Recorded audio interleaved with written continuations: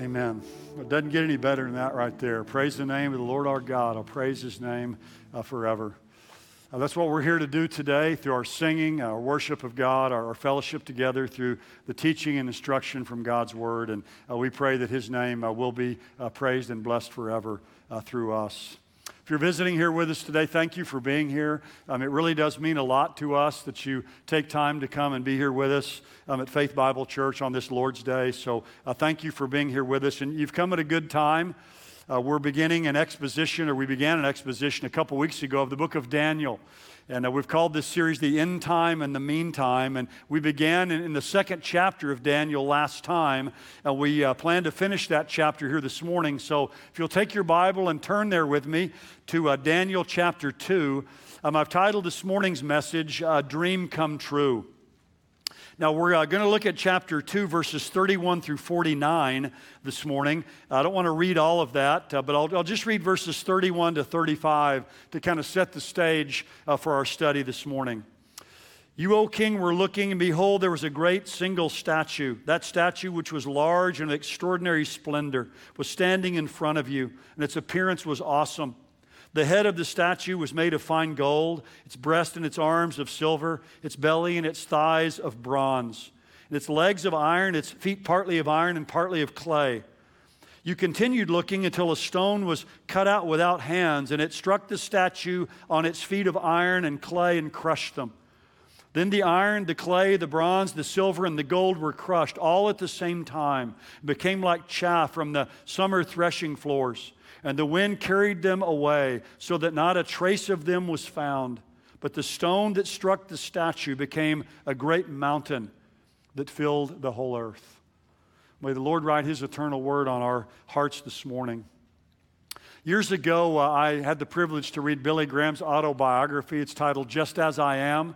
And I know many of you know this, but it was special to me because when I was 5 years old, I watched Billy Graham on television. That's when I put my faith and trust in Christ as my Savior. So I've always loved Billy Graham and really enjoyed reading his autobiography. But in his autobiography, there's a fascinating story about a conversation between Billy Graham and the British Prime Minister, Winston Churchill. At that time, he was the former Prime Minister. And here's the way one man tells the story.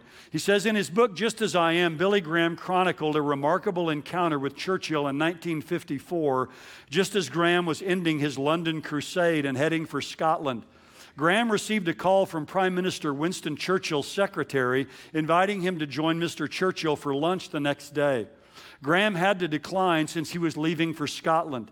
30 minutes later, the phone rang, and the secretary asked if Graham could meet with Mr. Churchill at noon on that very day. And then it goes on here from the autobiography to tell Billy's story himself.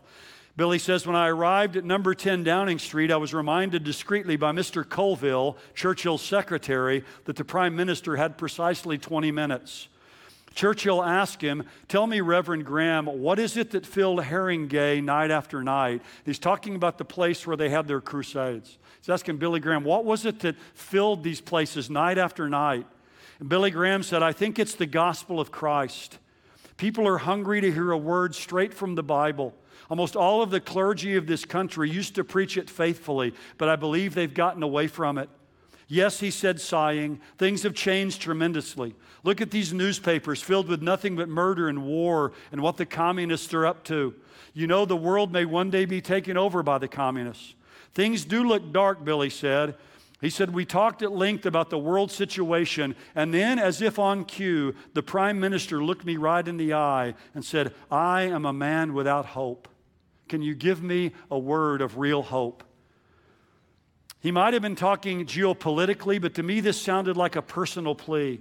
Are you without hope for your own soul's salvation, I asked him. Frankly, he said, I think about that a great deal. Billy Graham says, I had my New Testament with me, knowing that we had but a few minutes left. I immediately explained the way of salvation. I watched carefully for signs of irritation or offense, but he seemed receptive, if not enthusiastic. And I love this. Billy says, I also talked about God's plan for the future, including the return of Christ, and his eyes seemed to light up at that prospect. At precisely 12:30, Mr. Colville knocked and said, Sir Winston, the Duke of Windsor is here for your luncheon. Churchill growled and waved at him and said, let him wait. And he looked at Billy Graham and said, "Go ahead." And Billy talked to him for longer. And then the one telling the story says this: with that, Billy Graham went on explaining the gospel of Jesus Christ to one of the greatest leaders of the free world. Although acclaimed by that world, Churchill was without peace or hope in his heart.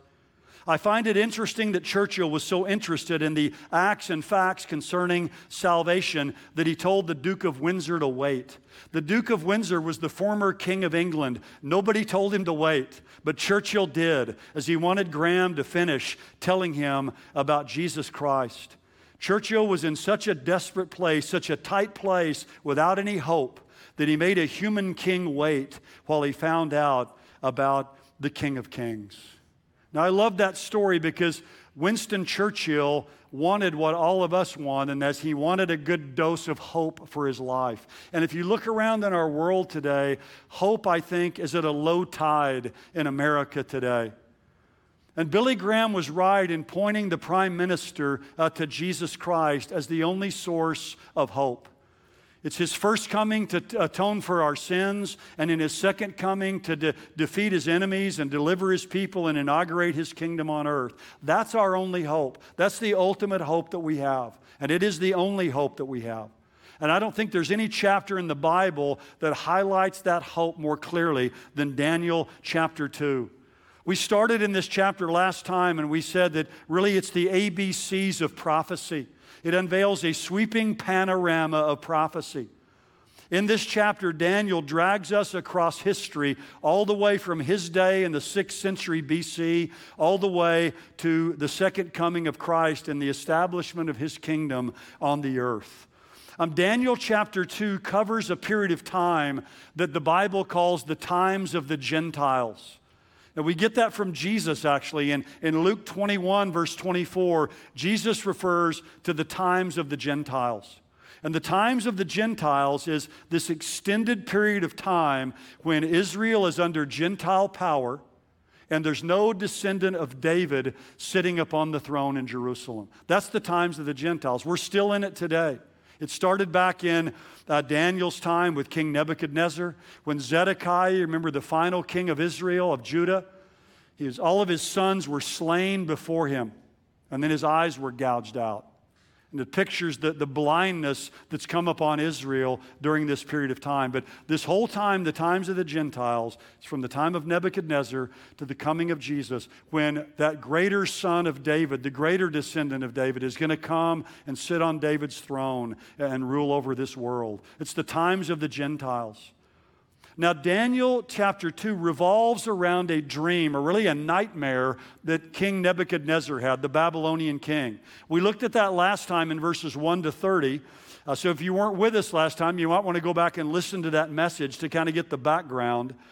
But we saw several things. We saw, first of all, that Nebuchadnezzar, this young king, early days of his reign, he has a dream. Probably he dreamed the same dream over and over that night. And he knew it was significant. And he couldn't go back to sleep. He has a bad case of royal insomnia. And he wakes up early the next morning and calls in the Babylonian Brain Trust, all the advisors and the conjurers and the enchanters and the Chaldeans. And he makes a demand upon them, not only that they tell him the interpretation, but they tell him the dream. Now, no one had ever done that before, but he's doing that because he knows that these men are a bunch of frauds, probably, and he knows they can just give him any old interpretation. So he wants them to give him the dream so that he can know that their interpretation's valid. And of course, they profess they're unable to do it. There's several back and forths between Nebuchadnezzar and these wise men, and he finally gives his decree, an ultimatum. If they don't give him the dream and the interpretation, they're going to be torn limb from limb, and their houses will be made into a dunghill. Now, of course, Daniel gets caught up in this and his three friends, Shadrach, Meshach, and Abednego, because they're part of this Babylonian brain trust, or the wise men of Babylon. So when he hears about this, he goes to Nebuchadnezzar and gets a stay of execution. Nebuchadnezzar stops the clock because Daniel says, if you'll give me time, I'll give you the dream and I'll give you the interpretation. And Daniel goes and prays with his three friends and seeks the God of heaven. And that night in a night vision, God gives him the dream and the interpretation. It's what I like to call that the disclosure, as God shows him these things to come. Now, we left off last time with Daniel in the Oval Office there. He's in the king's throne room, and Daniel has Nebuchadnezzar sitting on the edge of his throne. And his heart is beating out of his chest, and he's ready for Daniel to relate the dream and to reveal the interpretation. And so I've got 3 simple points as we unfold these verses this morning. I want to give the dream recounted, then the dream revealed, and then the dream rewarded. So we start out with the dream recounted. In his dream, Nebuchadnezzar saw a massive metallic man. Now notice verse 31. You, O king, were looking, and behold, there was a single great statue. The statue was large and of extraordinary splendor, standing in front of you, and its appearance was awesome. Now, I think at this point, Nebuchadnezzar, his jaw just about hits the floor, because he knows, man, we're getting somewhere now. This guy knows what I dreamed. He begins to tell him of this statue. So it's a massive metallic man. And the image or this statue is in the form of a man because it represents successive human kingdoms that will rule over the nation of Israel. And he highlights 3 things about this statue. First of all, its size. It was large. Literally, that means enormous or colossal. There were huge statues were kind of common back in that day. So he sees this huge statue. And he says that it has splendor, extraordinary splendor. Literally, it means surpassing brilliance. He says its appearance was awesome, or literally you could translate that terrifying. He's terrified. This is a nightmare as Nebuchadnezzar sees this great statue. So its size is colossal, its splendor is terrifying, and its substance is that it's made up of a montage of metals. The great statue was made up of 5 parts: gold, silver, bronze, iron and clay. And so if you'll put up, I've got several graphics this morning. Hopefully they'll help us to kind of visualize this. I remember when I was a little boy and pastors would teach on Daniel chapter 2 and the times of the Gentiles and all this. They'd always have a good chart of this image. And I had it firmly fixed in my mind. And so hopefully that'll happen with you as well as you see this. But Daniel begins to tell him about a head of gold, arms and chest of silver, the belly and the thighs of bronze, the legs of iron, and the feet of iron and clay. So that's the image here that Nebuchadnezzar sees. Now, at first, this figure is stationary. There's no action, but suddenly there's dramatic movement. It becomes a moving picture, and a stone comes and smashes the image into chaff. So this stone comes out of a mountain, and it's made without human hands. In other words, it's of divine origin. And it comes and it hits this image in the feet of iron and clay, and it crushes the feet, but the whole image becomes chaff or like dust. And the whole thing is simply blown away. And then that stone becomes a great mountain, and it fills the entire earth. Now, that's the dream of Nebuchadnezzar. That's the dream recounted. Now, the key question is, what does this dream mean? So in verse 36, we move seamlessly now from the dream recounted to the dream revealed. And I love this. Notice in verse 36, Daniel says, this was the dream. Now we will tell its interpretation before the king. Now notice, Daniel doesn't hesitate and stop and say, well, was that the dream? How am I doing so far? Daniel knows. He knows it's the dream. He knows what he said is right on. And notice that Nebuchadnezzar doesn't dare to interrupt Daniel either. And again, I think he's sitting there just awestruck. And he can't wait to hear the interpretation. So Daniel moves now from disclosing the dream to decoding the dream. And so when we get down here to verse 36 and verse 37, between verse 37 and verse 44, we see the key word for this section, and it's the word kingdom. 10 times in verses 37 to verse 44, you're going to have the word kingdom. So this vision here, the Nebuchadnezzar has this dream, is about the kingdoms of man that will rule over Israel, and it's about the coming of the kingdom of the Messiah on the earth. Now, there's 2 parts to this dream and its interpretation. There's the statue, and then there's the stone. So he begins with the statue, and notice what he says. This was the dream, verse 36, now we shall tell the interpretation. You, O king, are the King of kings. He's talking to Nebuchadnezzar, to whom God, the God of heaven, has given the kingdom, the power, and the strength, and the glory. And wherever the sons of men dwell, or the beasts of the field, or the birds of the sky, he's given them into your hand, and he's caused you to rule over them all. You, O king, are the head of gold. Now, Nebuchadnezzar at this point, I'm sure, is swollen with pride. He's the head of gold in this image. But then notice verse 39, but after you, there will come another kingdom. Now, I don't think he liked this part very well. His kingdom's not going to last. He's going to be replaced someday. And there will be another kingdom that comes after him. And you'll notice here in verse 39, after you, there will arise another kingdom inferior to you, then another third kingdom of bronze, which will rule over all the earth.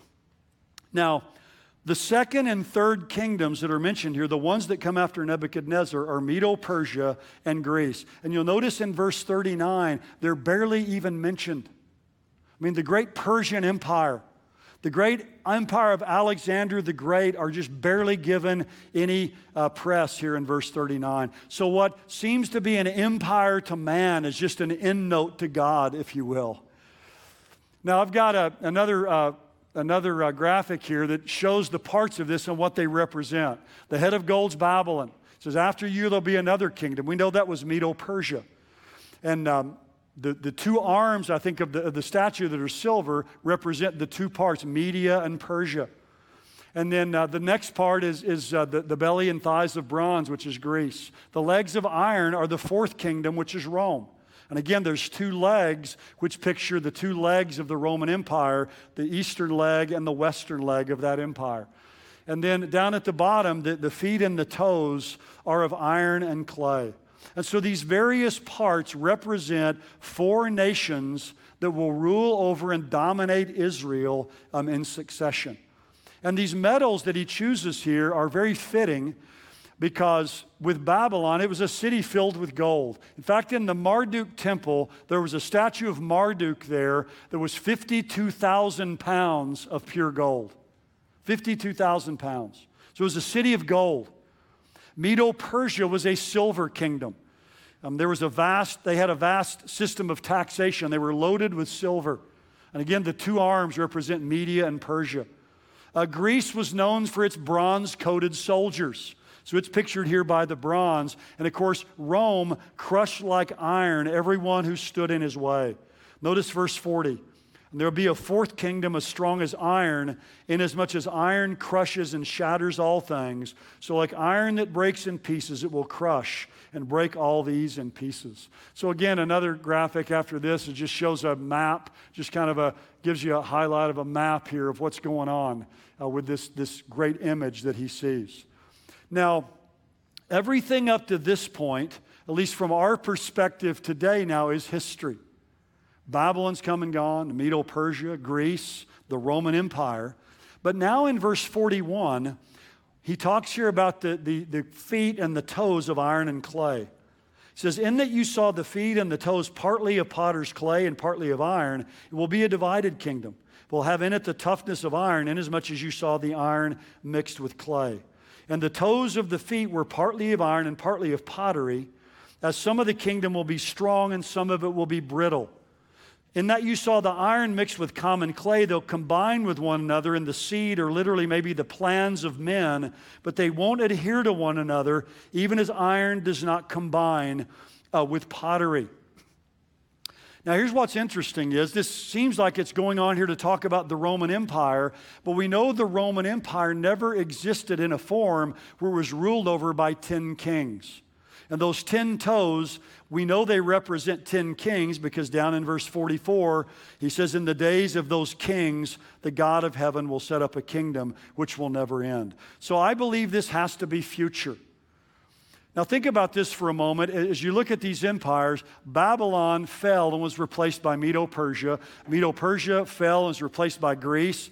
Greece is conquered by Rome and is replaced by them. But when the Roman Empire fell, the Roman Empire was never replaced by another kingdom. The Roman Empire simply got divided up into different pieces. And so I believe, as do many other commentators, that the Roman Empire is going to be revived or reunited or reconstituted in the end times under these 10 kings represented by these 10 toes. So it will be a final form of the fourth kingdom or the Roman Empire. You could call it Rome II, a reunited Roman Empire. So from our vantage point, verses 37 to 40 are past, they're history, but beginning in verse 41, this is prophecy that's going to be fulfilled in the future. And so between verse 40 and verse 41, you have this entire age inserted in there. You say, well, why doesn't it say that? Well, remember, this age, the church age, was a mystery in the Old Testament. Ephesians 3 tells us it's a mystery that hadn't been revealed. And so in the Old Testament, they just saw these things in kind of a linear fashion without the gap that's there. You could call this, some scholars call this a prophetic skip, where you just kind of skip over a long period of time between two verses. There's a passage that's familiar to all of us. We hear at Christmas where you see this. In Isaiah 9, verse 6, for a child will be born to us, a son will be given. It's the first coming of Jesus. It's his birth. But then it says the government will be on his shoulders. His name will be called Wonderful Counselor, Mighty God, Everlasting Father, Prince of Peace. There will be no end to the increase of his government or peace on the throne of David and over his kingdom to establish it and to uphold it. So it goes right from the first coming of Jesus, his birth, to his coming to rule and to reign and to set up his kingdom over the earth. So the entire church age, I believe, fits between verse 40 and verse 41. What we have in verse 41 is a final phase of the Roman Empire. It's going to be revived. It's going to reappear. It's going to be reunited or reconstituted in the end times under the rule of 10 kings or leaders that are represented by these 10 toes. Now, some people today believe that the EU, the European Union, could be an embryonic form of this. And it fits well because it says some of these nations are going to be strong and some are going to be weak. They're not going to adhere together. And that's exactly what we see kind of happening in that part of the world today is they're trying to come together, but they don't really adhere very well because some are strong and some are weak. But what we see in this statue or this image is massive strength with disturbing weakness. At the very end, it's going to fail to hold together. And there's an interesting thing about this statue. There's a progressive lessening in the quality or the value of the metals. From gold to silver to bronze to iron. There's also a progressive lessening of the specific gravity of these metals. Gold has a specific gravity of 19. Silver is 10.5. Brass is about 8.5. Iron's about 7.5. And clay is about 2. So this image is top heavy and it's weak in the feet. So it's marked by deterioration and instability. Dr. John Walvoord said this years ago, the descending scale of value of the four metals suggests degrees of degeneration of the human race through the ages. This concept contradicts the evolutionist interpretation of human history. Instead of man beginning in the dust and consummating in fine gold, God reveals in the times of the Gentiles that will begin with fine gold and end up in the dust. This kind of destroys the idealism that some people have, destroys this utopian kind of human view of history. See these anarchists today in our country that believe if they can tear down our government and our culture, they can rebuild a utopian society. Well, to me, from the looks of a lot of them, I don't have much hope that they can do that, but even from Scripture, I would even have less hope that they can do that. They're horribly misguided. Man is not rising to a state of utopia. There's deterioration and degeneration, and we see it all around us today. And look, our country here in America is far from perfect, but it's the best country the world has ever known. We need to be grateful for it and not destroy it, but do all we can to support it. Winston Churchill said this years ago, we talked about him a minute ago, another great quote of his. He says, democracy is the worst form of government in the world except for all the rest. And I like that. I mean, it's the best there is. And we need to be grateful for what we have, because this world under man's reign is never going to become some utopia. Now, verse 44, we move from the statue now to the stone. In the days of those kings, that is, these 10 kings that will be ruling over the final form of world power, represented by those 10 toes. Those 10 kings, the God of heaven will set up a kingdom which will never be destroyed. And that kingdom will not be left for another people to crush and put an end to all these kingdoms, but it itself will endure forever. Now, the Bible tells us this stone's going to come, and all believers that I know of, everybody who believes the Bible and believes in Christ, we all believe that Christ is that stone. And we all believe that the mountain that fills the earth is the kingdom that Jesus establishes. So Jesus is the stone. Jesus is the rock of ages, and that mountain is his kingdom. But the disagreement is about the timing and the nature of that kingdom. A lot of people believe that Jesus coming here as this stone to smite this image, that happened at the first coming of Jesus. And they'll say that through Christ's coming, the Roman Empire ultimately was destroyed, and there's a spiritual kingdom that's gradually and slowly filling the world today. So this was fulfilled at the first coming of Jesus and continues to be fulfilled today. Now, my view is that this is going to be fulfilled at the second coming of Christ. The smiting stone will come at the second coming. Christ will set up a literal kingdom on this earth that then will fill the whole world. Now, I've got 5 reasons here why I believe that this stone kingdom is at the second coming of Christ and wasn't at the first coming. The first one is Jesus didn't destroy the Roman Empire. Some will say, well, over time it happened, but it didn't fall in the western part till 476 AD, in the eastern part till 1453. So his coming didn't destroy the Roman Empire. Secondly, the stone will become a mountain suddenly, not gradually.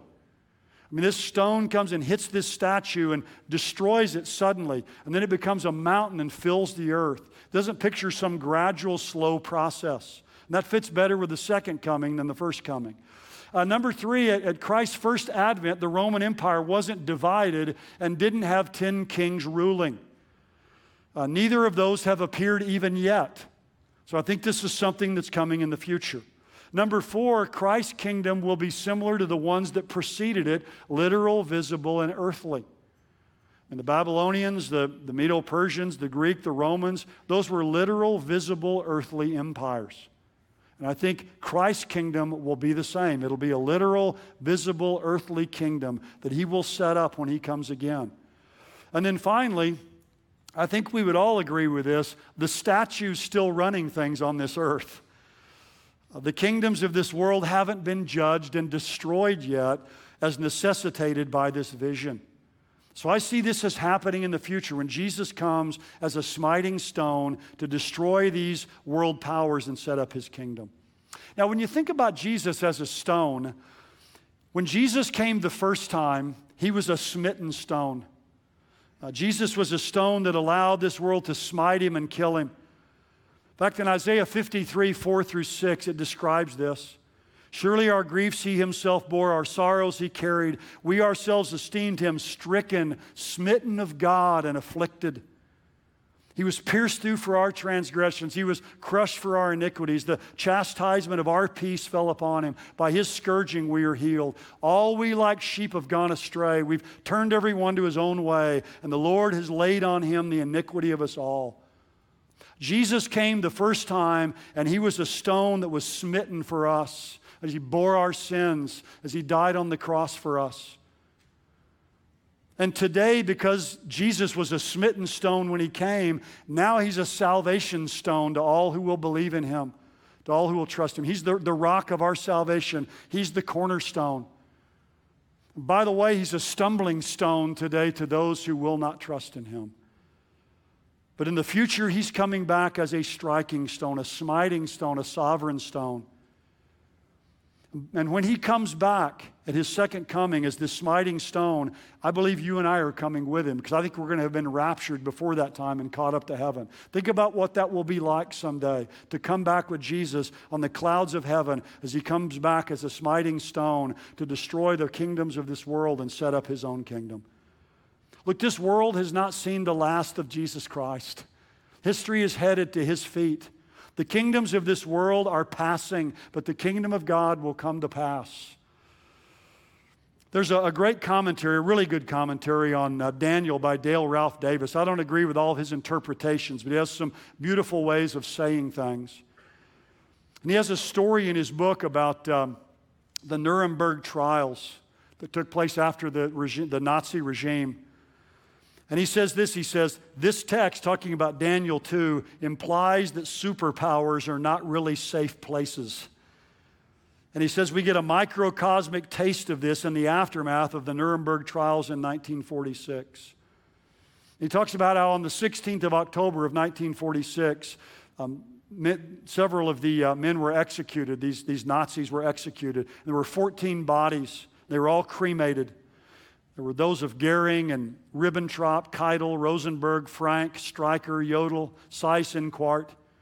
And he says they were cremated and their ashes were delivered to a Munich crematorium. That same evening, a container holding the amassed ashes of these men was driven through the rain into the Bavarian countryside.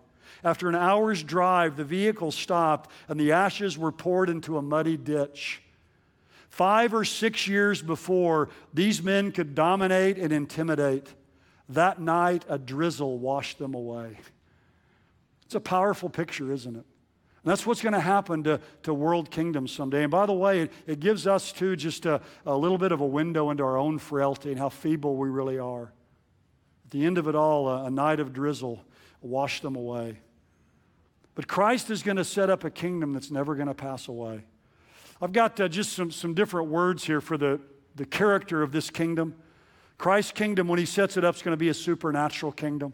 It says this stone is cut out of a mountain without hands. It's just cut out. It's supernatural. It's divine in origin. It tells us that Jesus is deity. I like what Paul Rees said. He said, nothing can save a tottering civilization but a towering Savior. And this civilization today we live in, it's tottering. The only one who can save it is a towering Savior. It's a supernatural kingdom. It's a sudden kingdom. It's not gradual or progressive. It's going to come suddenly when Jesus returns. It's a smashing kingdom. It's overwhelming. The Colossus collapses when he comes, going to reduce it to dust, and it's gone with the wind and driven away. The kingdom of God will smash and swallow up the kingdom of man. That's what John says in Revelation 11:15. The kingdoms of this world will become the kingdom of our Lord and of his Christ, and he will reign forever and ever. Dale Ralph Davis tells another story. He says the Roman and Christian hating Emperor Julian, he reigned in the 4th century A.D., who's called Julian the Apostate, says he was mortally wounded in a war with the Persians.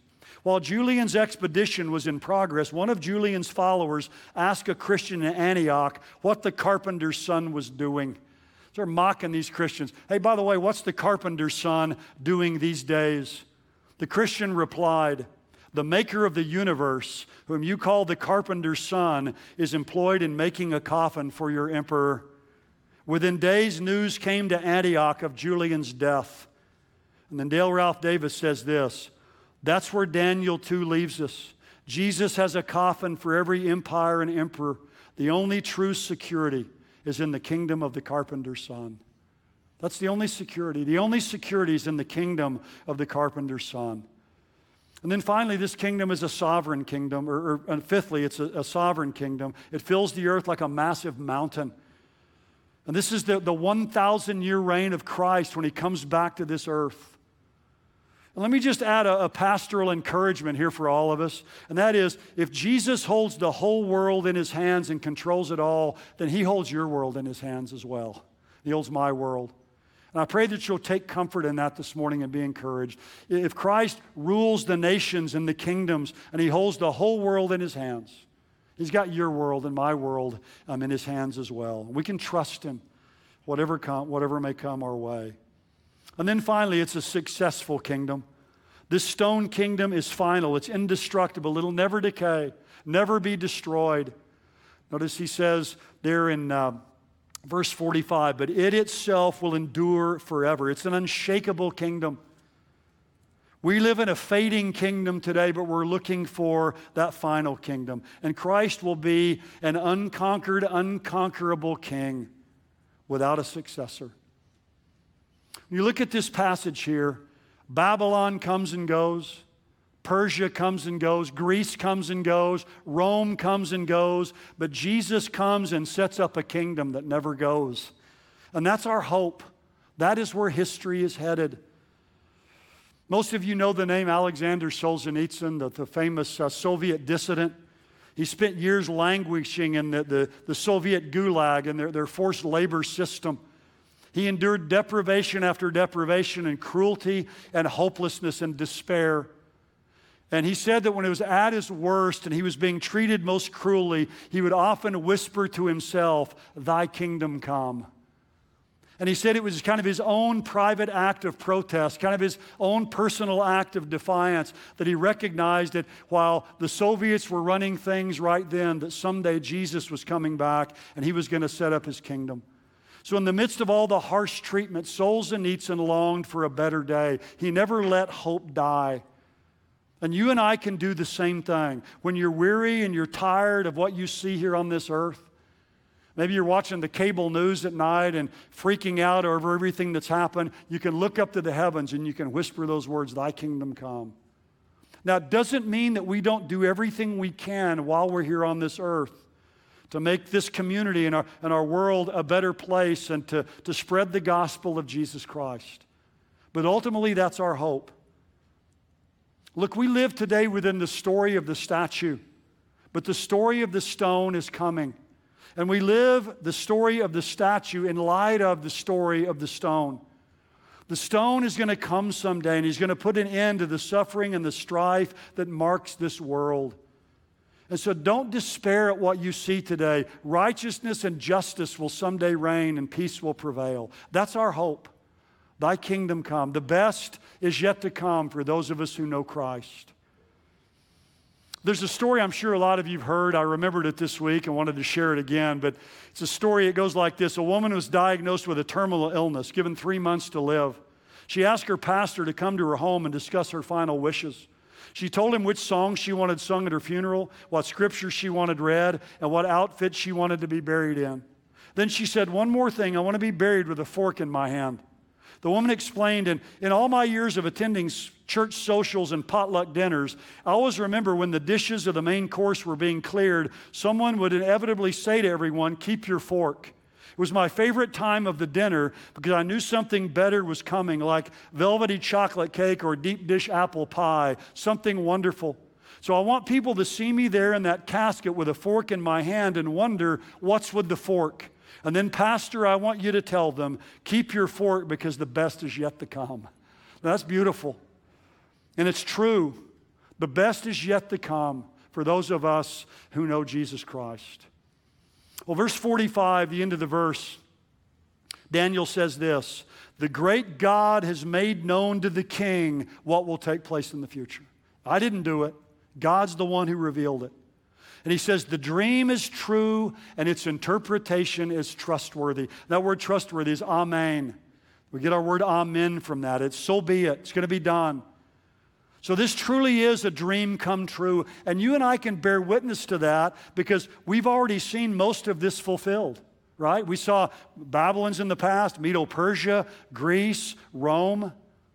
So we know that the parts that have not been fulfilled must also be literally fulfilled because the parts that have been fulfilled have come to pass exactly as God says. The Bible has a track record of predicting the future with 100% accuracy. So the parts of this vision that have not yet been fulfilled, you can write it down. It's going to happen. This 10-kingdom form of the Roman Empire is coming, and when it's run its course, Jesus will come back and set up his kingdom. We close here in these last few verses, just a couple minutes here. We close with the dream rewarded. Then King Nebuchadnezzar fell on his face and did homage to Daniel and gave orders to present to him an offering and fragrant incense. The king answered Daniel and said, "Surely your God is a God of gods and a Lord of kings and a revealer of mysteries, since you've been able to reveal this mystery." Then the king promoted Daniel, gave him many great gifts, made him ruler over the whole province of Babylon and chief prefect over the wise men of Babylon. And Daniel made request of the king. I love this. Daniel doesn't forget his three buddies. He makes a request of the king, and he appointed Shadrach, Meshach, and Abednego over the administration of the province of Babylon while Daniel was at the king's court. And we'll pick up, of course, next time with Shadrach, Meshach, and Abednego in chapter 3. But Daniel praises God and promotes God's servants. But I want you to see something here that's very important. At this point in time, Nebuchadnezzar is charmed, but he's not converted. He's amazed, but he's not saved. That's going to come later at the end of chapter 4. God is still at work in his heart. But notice he says in verse 41, your God is a God of gods. He's a Lord of lords, a revealer of secrets. He should have said, your God is the God of gods. He's the King of kings, the Lord of lords, the revealer of secrets. So he's been charmed by what he's seen, but he's still not converted. And make sure this morning here before you leave here that you've truly been converted to Christ. Make sure you're not just charmed by being around God's people and singing wonderful songs together and seeing God at work, or maybe just charmed in some way in your life by religion or religious expression. Make sure that you have personally trusted Jesus Christ as your Savior, that you've been born again and receive new life from God as you trust in His Son, the Lord Jesus. Look, Jesus is coming again someday, but He's coming for those who've come to Him. So if you've never come to Him, that's what you need to do this morning above everything else. Nothing else ultimately in your life will even matter in comparison to that. Come to Him today if you never have and take Him to be your Savior. Well, let's pray together. Well, Father, we thank you above everything for Jesus Christ, the stone. We thank you that He came the first time as a smitten stone.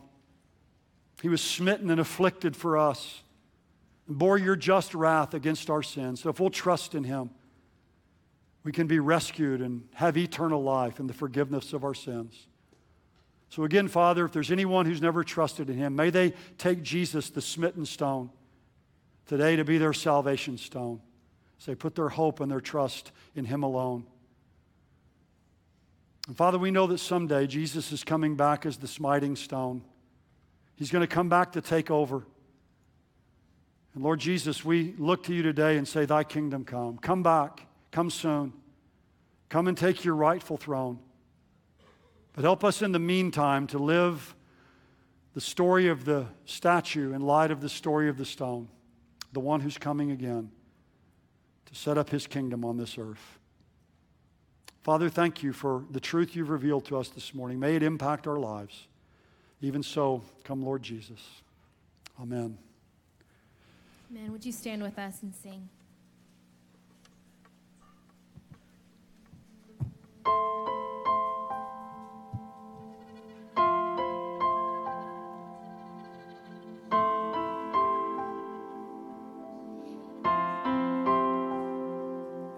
Our God is a consuming fire, a burning holy flame with glory and freedom. Our God is the only righteous judge, ruling over us with kindness and wisdom, and we will keep our eyes on you. We will keep our eyes on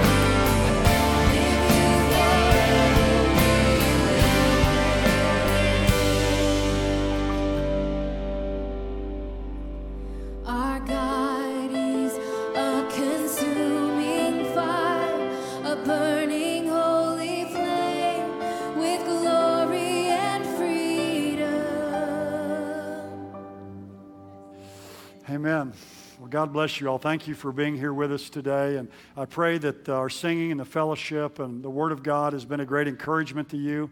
Remember, the best is yet to come, so keep your fork. If you're visiting with us this morning, if you'll go out these doors on your way out on the right, a little ways down, there's a welcome center. There's some folks there that'd love to greet you and give you some more information about our church. I'll be down front after the service. Our elders who are present will be down front there as well. We'd love the opportunity to get acquainted with you, maybe pray with you if there's a burden that you'd like to share with us this morning, or again, just to hear maybe something wonderful that God's doing in your life. So we'll be down in front to greet you. Well, let's bow our heads now for the benediction as we leave here with the Lord's blessing upon us.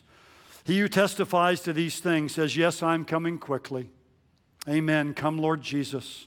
The grace of the Lord Jesus be with you all. All God's people said, amen. Bless you all.